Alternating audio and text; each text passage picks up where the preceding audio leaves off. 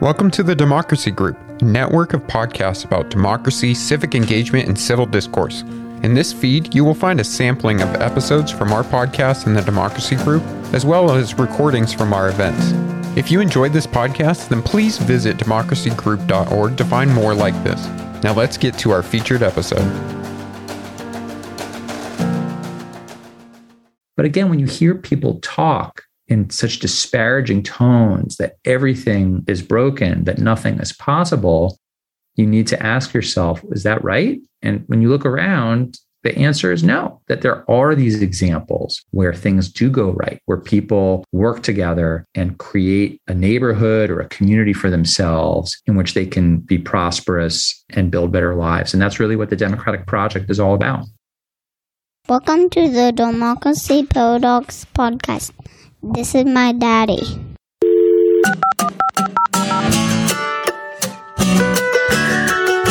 My name is Justin Kempf, and I am your host as we explore the Democracy Paradox. Thank you once again for listening to Democracy Paradox, a podcast on democracy, democratization, and world affairs. Each week, we're talking about big picture insights to better understand political issues and events. These are complex ideas that might even be unfamiliar, so I always provide a complete transcript at democracyparadox.com. Now, today's guest is Evan Lieberman. Evan is a professor of political science and contemporary Africa at the Massachusetts Institute of Technology and the director of the MIT Global Diversity Lab. He also has a forthcoming book called Until We Have Won Our Liberty, South Africa After Apartheid. Regular listeners will remember that this is going to be the second of my episodes on democracy in hard places. It's a series of episodes based on the forthcoming volume, edited by Scott Manwaring and Tariq Massoud. Now, Evan Lieberman does not have a chapter in this book, but South Africa does face numerous challenges due to the legacy of apartheid. At the same time, though, it has overcome those challenges through its commitment to democracy. Nevertheless, a lot of the conversations on South Africa continue to focus on the ongoing challenges rather than acknowledge its accomplishments. So, Evan's recent article, South Africa's Resilient Democracy, co-authored with Rorisang Lekalake in the Journal of Democracy, felt like a breath of fresh air. You'll find Evan does not ignore or deny the challenges South Africa continues to face. It's just, he also doesn't deny South Africa's accomplishments either. Like always, you can send any questions or comments to jkempf@democracyparadox.com.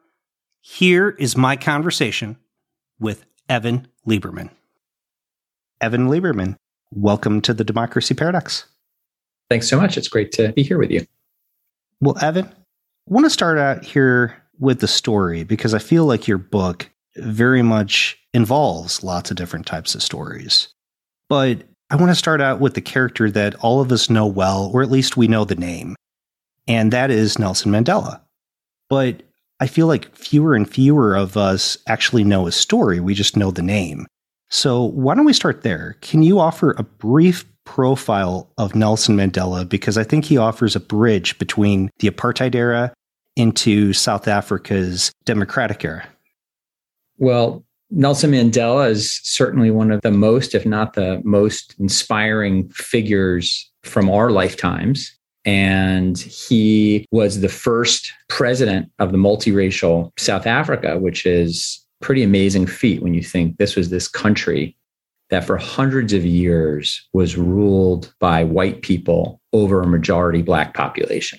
And the fact that he was elected and became president was this amazing feat that was the product of his long struggle. And he was planning to become a lawyer, wasn't necessarily a political activist right off the bat, but became very much involved in ANC politics, which was the African National Congress, which long before it became a political party was a resistance organization that was formed as early as 1912. But he became a part of that, became a leader of it. And as he became increasingly interested in the white supremacist government and how to overthrow it through politics, he used his legal prowess and his charisma to help organize people starting in the 1950s. And he eventually decided that this kind of peaceful, nonviolent struggle was just not going to change the minds of this apartheid regime.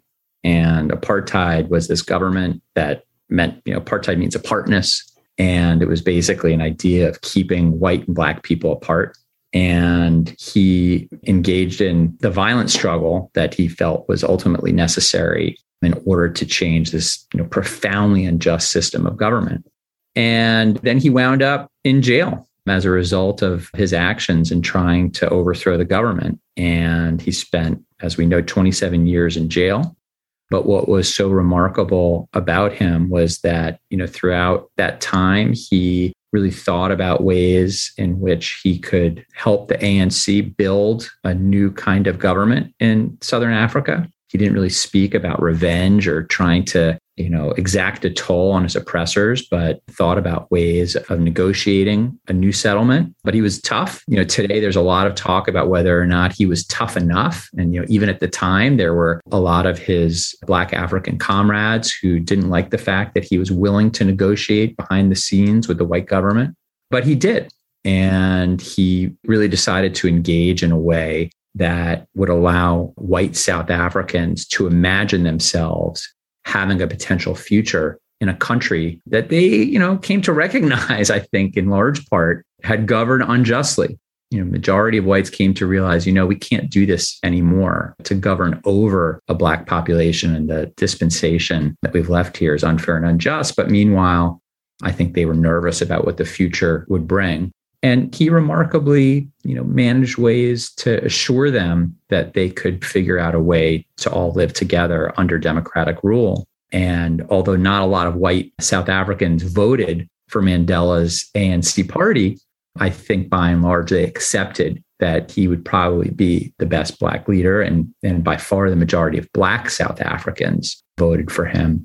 And so he provided this great bridge of a transition from white South Africa to a multiracial South Africa.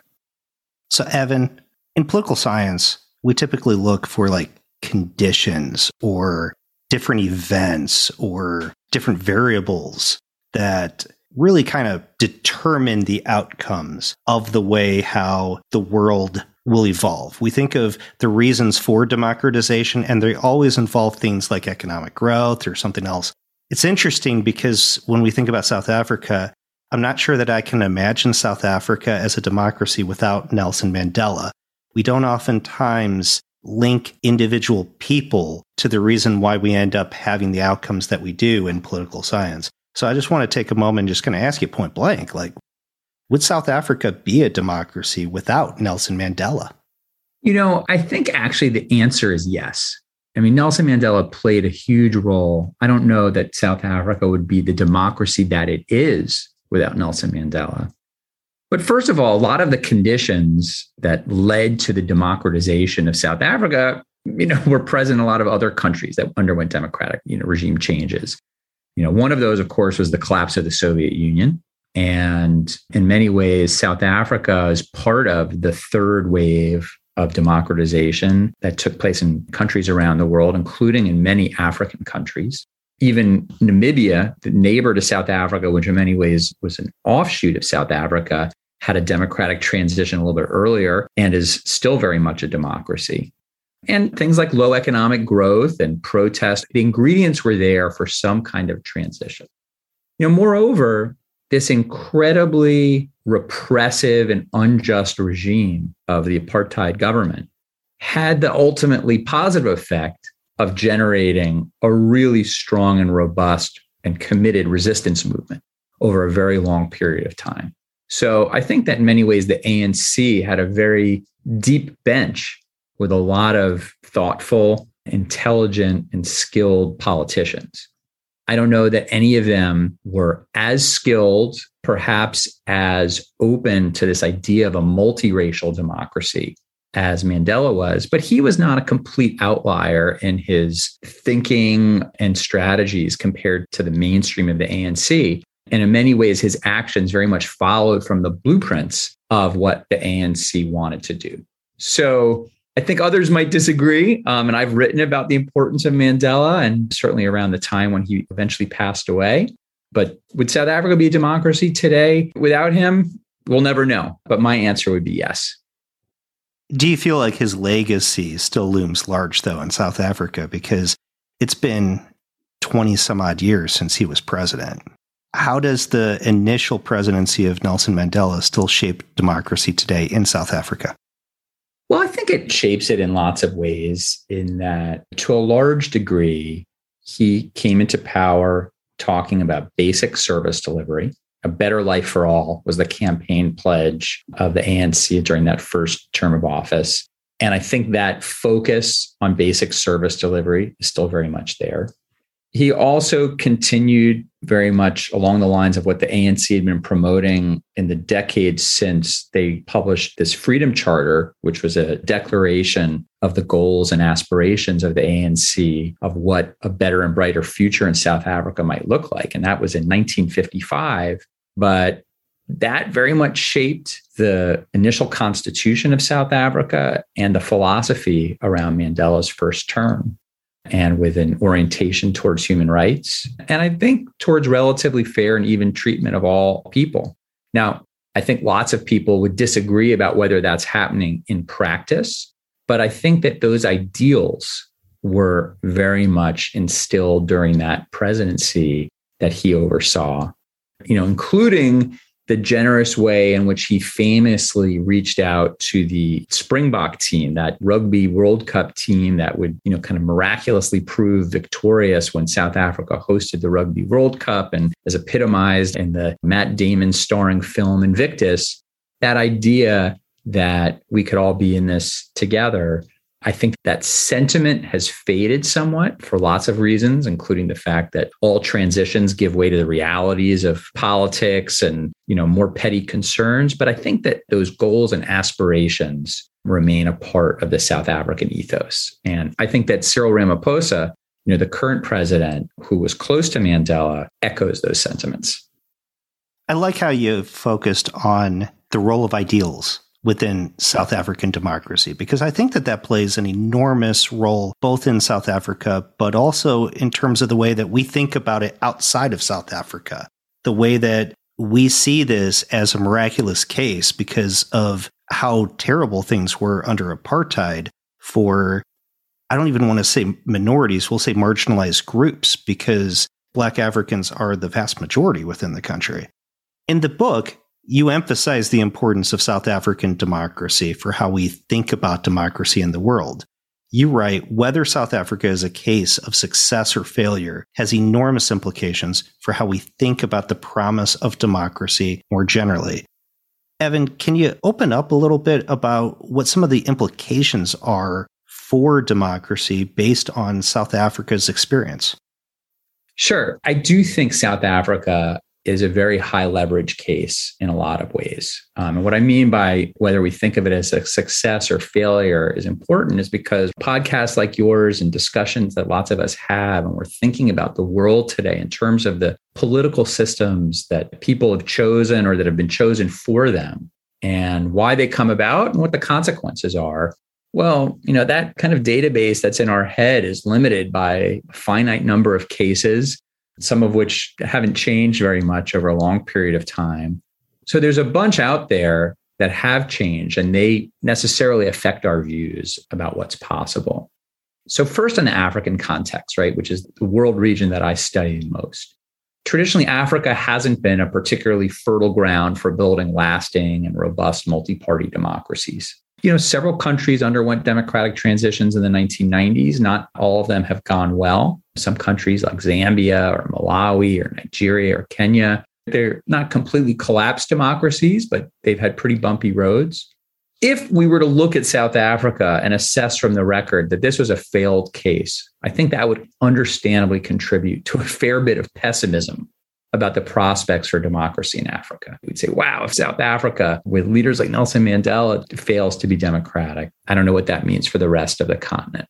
But again, my reading is much more hopeful because I view it, as I write in the book, that ultimately I think it's a successful case. That doesn't mean that democracy is going to be successful everywhere in Africa, but it reminds us that there isn't something about this region that makes it inimical to being successful in selecting leaders through democratic means and having an open civil society and human rights. And there are other countries, particularly in that region, which have been quite successful. But since they're much smaller, when we're talking about Botswana or Namibia, South Africa being this important case, I think really can contribute to our imagination that there's a democratic future that's possible, not guaranteed, but that's possible in Africa.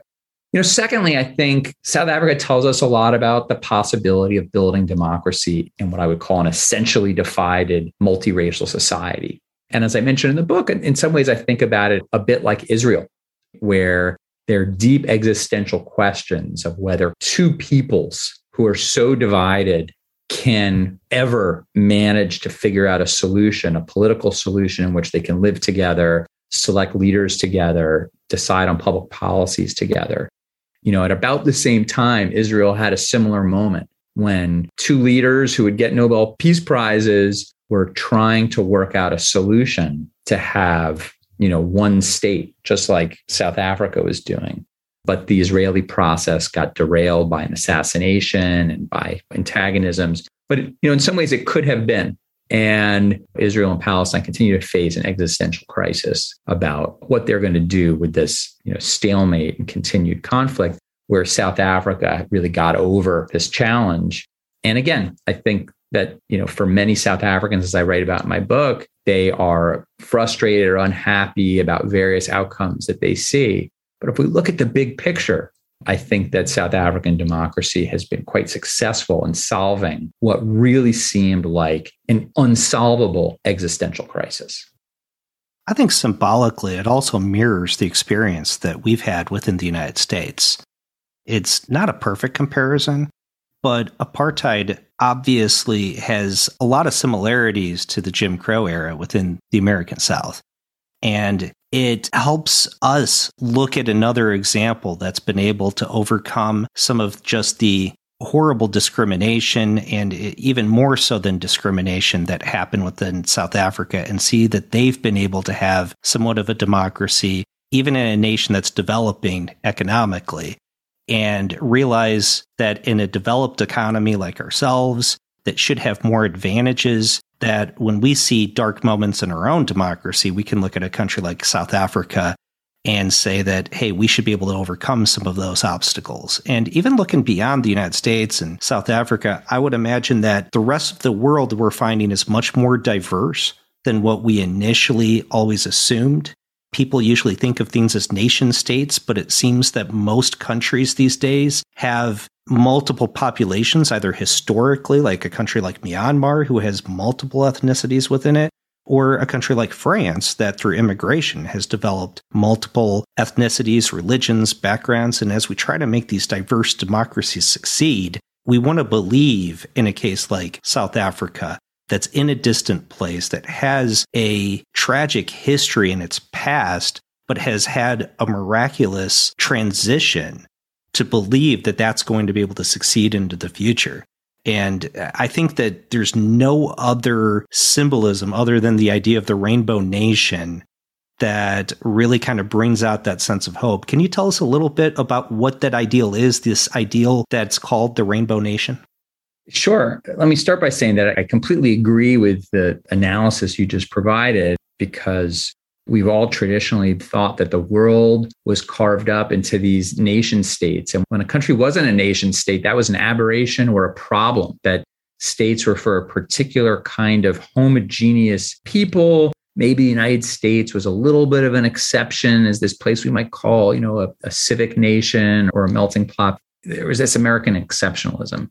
But through migration and movement, there's just so much change everywhere in the world. That idea of homogeneity of race or ethnicity or creed is just not going to be the organizing principle of societies anymore.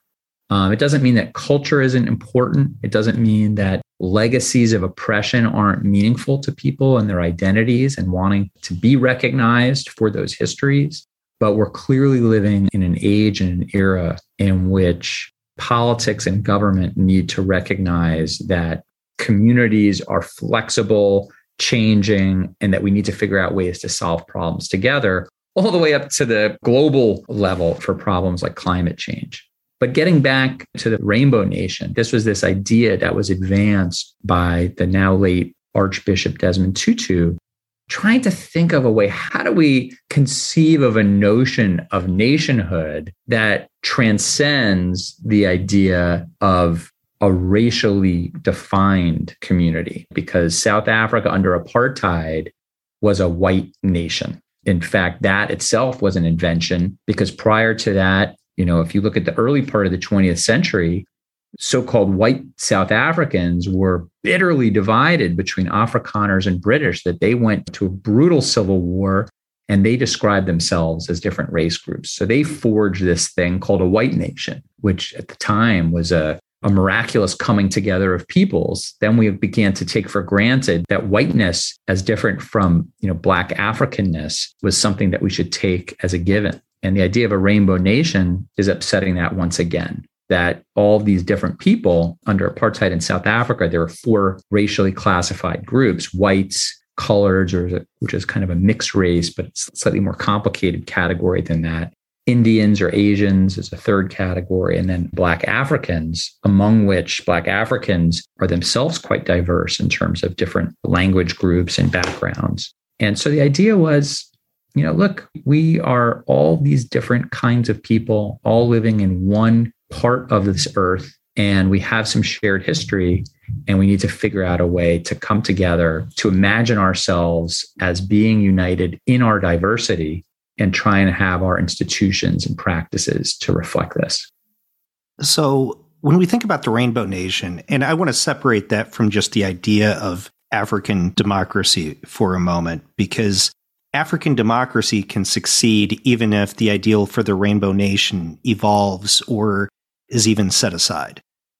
So this ideal, the Rainbow Nation, do you feel that it's succeeded, or do you feel like it's come up short? I think the ideal is a good one. Some could say it's a little hokey. What's the solution to diversity? Oh, we'll be a rainbow, or we'll be a melting pot. But I think it's a reasonable one. I challenge other scholars and intellectuals who traditionally have been the ones to try to advance such ideas in various countries around the world. How do you think about Americanness or Frenchness or Brazilianness? It's an idea. So I haven't seen something that squares the circle much better. So I think as an idea, it still offers promise. I think that as an ideal, it's still in the heads of people in South Africa when you ask them about it. I think most will say, no, we haven't yet attained this ideal. And as I write in the book on surveys, a large share of South Africans don't think that this is going to be possible for some time. But very few think that it's out of the question. Very few think that this ideal of a rainbow nation is just off the table, that they can't do it. And while I think lots of South Africans are skeptical or cynical about it because what they see in their everyday lives is a continuing degree of mistrust across racial and ethnic divides, they see the realities of inequality across the racial divide and various challenges that their society faces. They haven't, solved everything. But it's still less than 30 years since the 1994 election of Nelson Mandela. And I guess I would say that what's been successful is that ideal has stuck. If you look on TV and the newscasters, they always make sure to promote an image of people from different race groups and backgrounds. If you look at corporate boardrooms, or if you look at schools in urban areas where there is a diversity of people, all of these institutions feel that it is critically important to put forward an image of a diverse and integrated workforce or school force. Now, some of us may say that's hypocritical or it's cynical because we know that a lot of American institutions do that as well. And those images do not accord with some of the realities of what's going on in those institutions. And I understand that concern. But I guess my response to that would be, in these official documents or in these choices about how to represent their organizations, it's clear that this is an important value. And we're all trying to be the best people we can be. And the question is along what dimension? And I think the idea of an integrated, multiracial, multi-ethnic rainbow nation is clearly still that ideal. So to me, that is a measure of success, just like in the case of the United States, where rates of intermarriage are still low. We still see, a fair bit of de facto segregation, all sorts of inequality, the unthinkable extent of violence against people of color and incarceration. So, the problems are so large in our society as they are in South Africa's. But I think that these values are still there of how do we try to integrate peoples. And to my mind, in South Africa, they're moving more quickly than we've moved in the United States. So you already kind of mentioned it, Evan, that it's not just racism that's an issue, it's inequality. And the two are tied together within South Africa, just like how they're tied together within the United States. It's difficult to untangle economic issues from race issues. But I want to touch on the economy and the way that South Africans feel that they've actually made progress in their actual lives. In the book you write, the compromise solution was to combine a largely free market system while actively promoting Black economic empowerment. So can you help us understand how democratization, how the end of apartheid has changed the South African economy? So first of all, I think it's important to point out that because so many South Africans rightly highlight, boy, economic growth is not what we hoped it would be. And that's particularly true over the past, several years. It's been really lackluster. But, the waning days of apartheid had consistent stalled and negative economic growth. And economic growth in South Africa was pretty solid for the first 15 years after apartheid. It wasn't amazing, but there were suddenly, real opportunities for work and management positions that were not racially constrained, and the economy could focus on productive activities. And a very large Black middle class developed. So in some ways, people take it for granted today, but as an outsider who's been coming back and forth to South Africa over the past 30 years, to go look at malls and restaurants and various parts of the country, which may demand various levels of spending power, suddenly you see a great deal of diversity. You see this large Black middle class, and that is a big change. On the other hand, democratization, the election of leaders through votes and choice doesn't mean you always get great leaders. The South Africans took on a really lousy president in 2009 in the form of Jacob Zuma. And I say lousy in terms of the fact that here's someone who oversaw and seems to have been the principal actor in a number of highly corrupt and thoughtless schemes. And that coincided with the global economic meltdown. And if you were going to isolate what led to a real decline in South Africa's economy during this democratic era, those two really important factors ended up being quite crushing for economic growth. And overall, I think inequality has remained staggeringly high in South Africa. If one would have hoped for and even predicted that a democratic dispensation in which the majority of the population is poor would figure out a way to affect policies and practices that would really shrink the gap between the haves and the have-nots, by some measures, South Africa hasn't been particularly successful. The measures of income inequality are still just profoundly high. Now, again, that's true the world over. Countries like the United States, other advanced countries, other middle-income countries have become more unequal over this time. And the reasons for that are, way beyond the scope of this book and my focus on South Africa. But on the other hand, I think what has happened in South Africa, which is a result of a democratic government, is a result of the end of apartheid, is so many more social policies which give cash grants, which give housing, which give basic services to the poor majority. They haven't managed to bring these out to every single person, right? So they've not reached universal coverage. And those sorts of statistics don't figure when you're looking at income inequality because they're not considered income.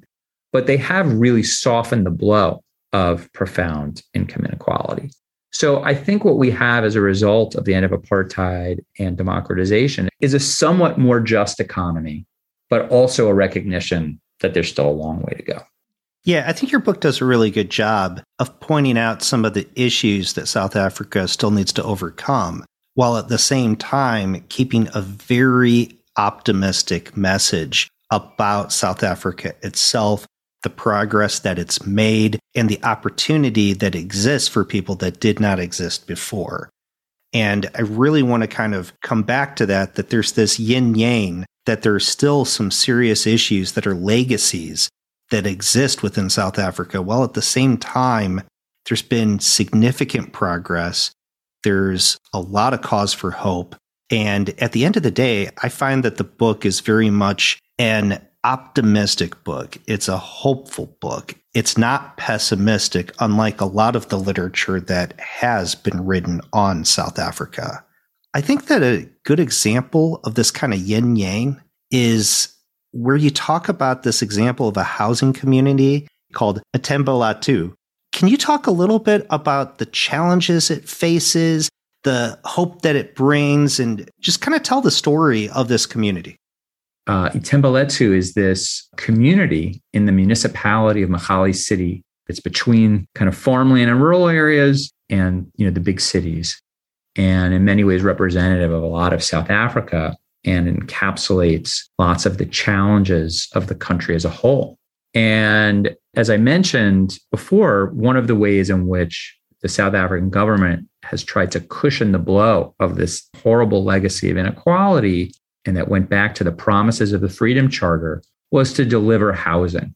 And again, I think for a lot of South Africans, they don't even realize how unique the country is in that the government is promising and providing free housing, meaning in the form of title deeds of, albeit small, modest homes, but giving a home with a title deed over to its poor citizens. People couldn't believe it when I said, we don't do that in the United States. This is kind of a remarkable feat. But what's frustrating, understandably, for South Africans is there's still so much need. However, as great as it is that a government would give, housing to its residents, as is the case with public housing in communities around the world, certainly in the United States, sometimes they're not very thoughtfully constructed. Strong and solid communities don't necessarily build from it. But one day when I was in Makali City, I had been introduced to this woman, really an interesting woman, a white woman whose own land had been occupied by squatters.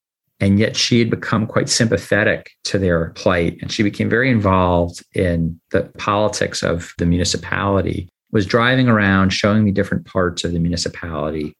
And she said, you should check out this neighborhood that's been really successful called Atembelatu. And I said, I've only been here for, I think at that point, a few weeks. I hadn't heard of it. So we drove out to this place. And in some ways, it's a little bit hidden from the highway. You have to go down a bit of a dusty road to get there. And it's in this more rural part of Makali City called Muldersdrift. And as I write, it's what I think was one of the nicest and most successful public housing developments that I've seen in the country. It feels secure. People have really beautified their homes. There are like 120 of these homes. The streets are clean. People are walking outside, quite happy, feeling secure. And I had the opportunity to interview a man named Molefe Salibo, who is now a local counselor, but he helped lead this organization that helped bring this community to fruition. Now, the hard part of all this is how long it took and how hard he had to work. He was once a hairdresser and was kind of a very involved hairdresser, knew lots of people. People began to see him as a leader. And frankly, as early as 1994, he somehow recognized that it would be a good idea for a community to try and purchase its own land in order to take advantage of the public housing project that were beginning to be on offer and promised by the ANC government.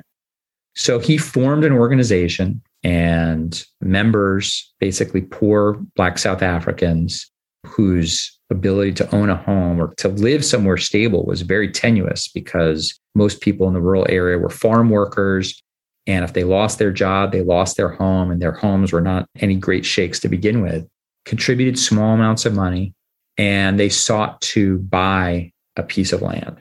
And the thing about this municipality where I focused my study, Makali City, which was centered in Krugersdorp, was very much dominated by Afrikaners of the kind who really supported the apartheid project, who were quite conservative. And for them, the transformation of 1994 was not a welcome one. For them, they really saw this as kind of the beginning of the end, and were doing all that they could to preserve their way of life. And so as Salibo walked me through the story, he just described time after time how white landowners use their connections within the South African government. And now this was already the government of Mandela, but as you can imagine, much of the bureaucracy was still, a holdover of, the white Afrikaners who were in power. They knew the rules in places like what became Machali City in this area. They were still making lots of decisions, not necessarily following things to the spirit of the transformation, trying to stall progress on these Black would-be homeowners who wanted to buy land from getting the permits they wanted. And they kept outbidding them. Whatever land they would buy, they would go to the seller and say, wait, you can't sell to these Black guys. Let us purchase it. So this organization kept finding itself at court in various sorts of battles until they finally, figured out a way to secure the land that they needed, to get the permits that they needed. And then in 2014, eventually over 120 houses were built on this land. And the people who had contributed along the way got to live in them. And, I conducted a survey in Machali City Municipality and in this area. And I found that overall, their rates of trust, the way in which they participated as citizens, their overall satisfaction with democracy was just substantially higher among these Itembaletu residents than elsewhere, and even higher rates of employment. It's impossible. Any of my political scientist colleagues, if I tried to make any cause and effect conclusions from this story, would tell me that I'm full of baloney. And that would be fair because there may be all sorts of reasons. Who were the people that were willing to contribute? They may have been different at the start, and who carried the way all the way through this. So we can't say that this project caused these better outcomes in some way that's generalizable. But again, like much of the book, I think it's a reminder of what's possible, because people talk about RDP housing and public housing and redevelopment as universally failed, as impossible.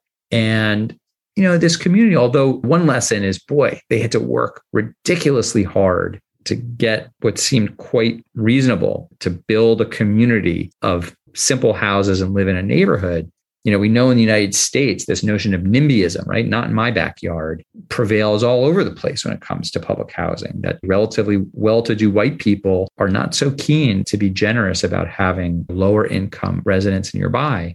But in this particular case, it really ended up being associated with an improvement in quality of life, and seeing that it is possible through various forms of public-private partnerships in a strong community to build a better life for people who otherwise, would be living in quite destitute conditions.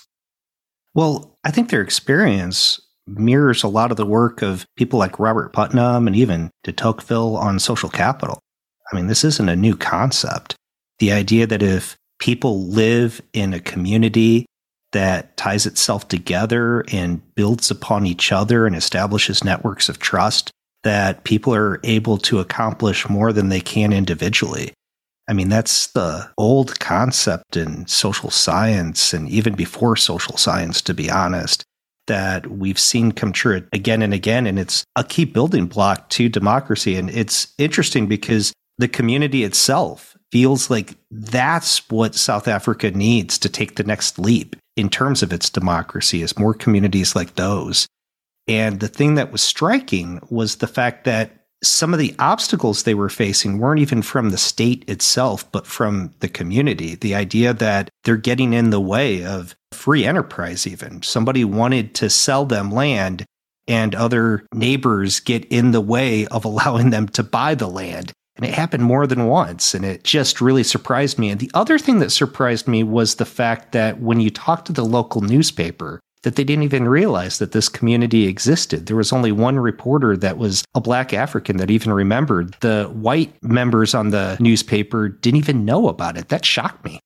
Yeah, me too. Me too. I mean, I think that on this point, one of the lessons of the book that, for lots of people, someone might say, tell me something I didn't know, but it was a stark reminder for me, was the extent to which people tend to focus only on the bad news, and particularly newspapers, radio stations, journalists, those who are our information brokers, is that no one reports on all the planes that landed safely or the projects that worked as planned, but they certainly like to highlight for you the things that didn't go right.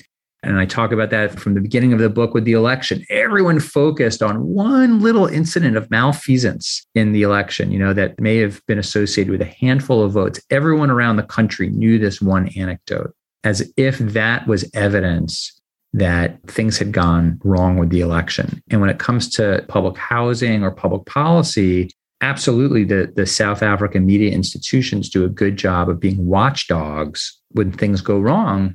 And oftentimes the government is, in fact, responsive to those. But some of that needs to be balanced with remembering and appreciating what goes right.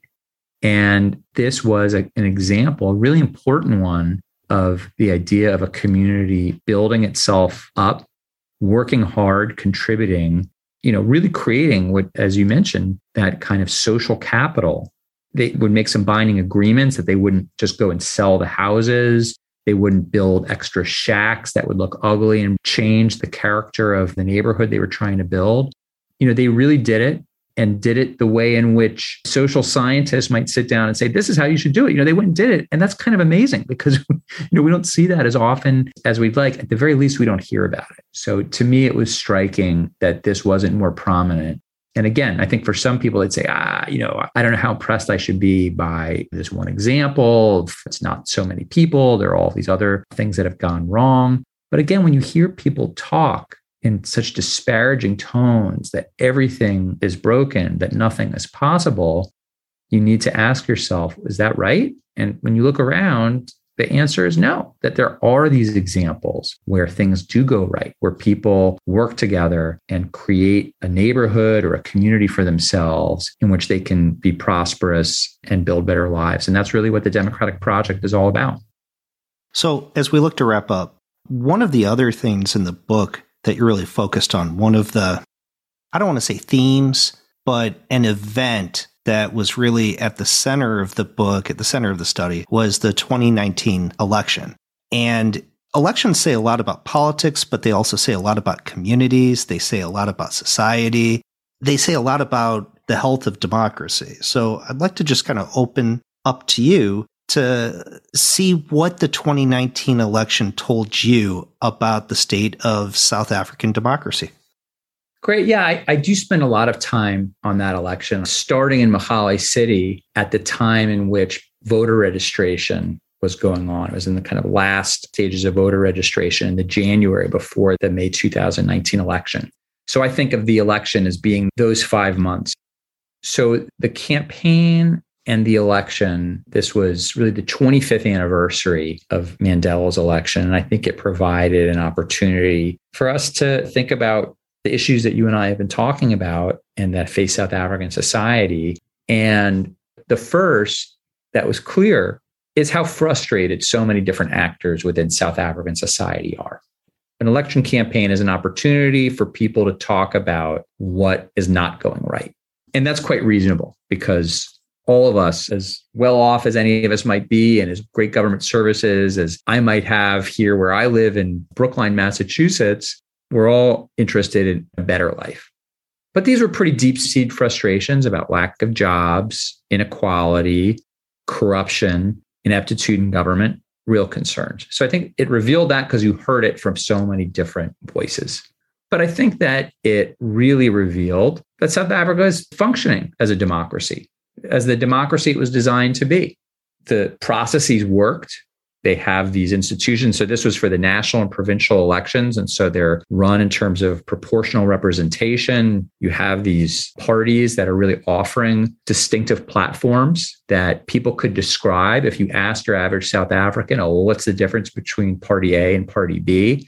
I think they could tell you. They really came to understand what their choices were. And it wasn't just about people or personalities. This was an election about ideas. The parties represented actual ideas. and people had lots of opportunities to register. Not everyone did. I think there was a lot of disappointment with the fact that rates of voting and of registration have gone down over time. And understandably, that is frustrating, and that is not a positive sign. But the institutions were there. The election itself was really free and fair. So all that, I think, tells us that democracy, at least the basic institutions of leadership selection, were very much intact. And I think the results, in this case, the fact that the ANC, despite all of the critiques of what was going on, with Cyril Ramaphosa at the helm, still, although barely, won a majority, and that the population, that the citizenry didn't go in droves to a populist party on the extreme left or extreme right, that they were still kind of willing to find a more centrist solution to the challenges that the country faces and not yet make a radical departure, to me suggested that although there's a lot of bluster about frustration with the country, that to a degree they still want to stay the course a little bit longer and see how well the ANC can do. So, that may be reading a lot into different results, and maybe it's reading into it in a way that accords with the narrative of my book. But clearly what we're seeing is South Africa's democracy becoming more competitive, that the ANC itself, which took the mantle of being the Liberation Party, the party of Nelson Mandela, has not worked to the satisfaction of all voters. So other important political voices and other parties have gained strength. That poses certain challenges, but ultimately, I think it's a good thing that there is this competition. Competition is what keeps democracies accountable and afloat. At times, it can be fierce, and we don't know what the future will bring. But to me, that 2019 election, and frankly, the local election that followed a few years later, suggests that South Africa's democracy is successful, it's vibrant, and it offers a lot of potential, both for people in that country and for people around the world to think about this really challenging, but best of all alternative solution to how we govern ourselves. Well, thanks so much for joining me, Evan. Was really impressed with the book that you wrote, Until We Have Won Our Liberty, South Africa After Apartheid. But I was also impressed with the recent article that you wrote in the Journal of Democracy, South Africa's Resilient Democracy. And as we kind of talked, especially with the comments that you just had, that it really emphasizes the fact that South Africa truly does have a resilient democracy to this day. So thanks so much for joining me today. Thanks so much. It was great to chat with you today.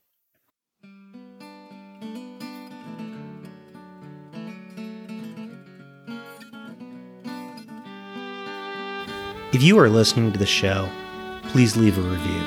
It really does help shows like mine stand out. Also, please share the show with colleagues and friends, because word of mouth goes a very long way. Facebook and Twitter are great, but really just talk about it. There's a full transcript at www.democracyparadox.com. Thank you for listening.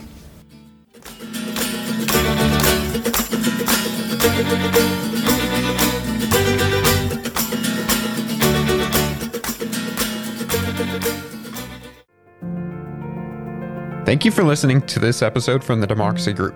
If you want more podcasts like this, then visit democracygroup.org. There you will find our events, topics, and a newsletter as well. So head on over to democracygroup.org.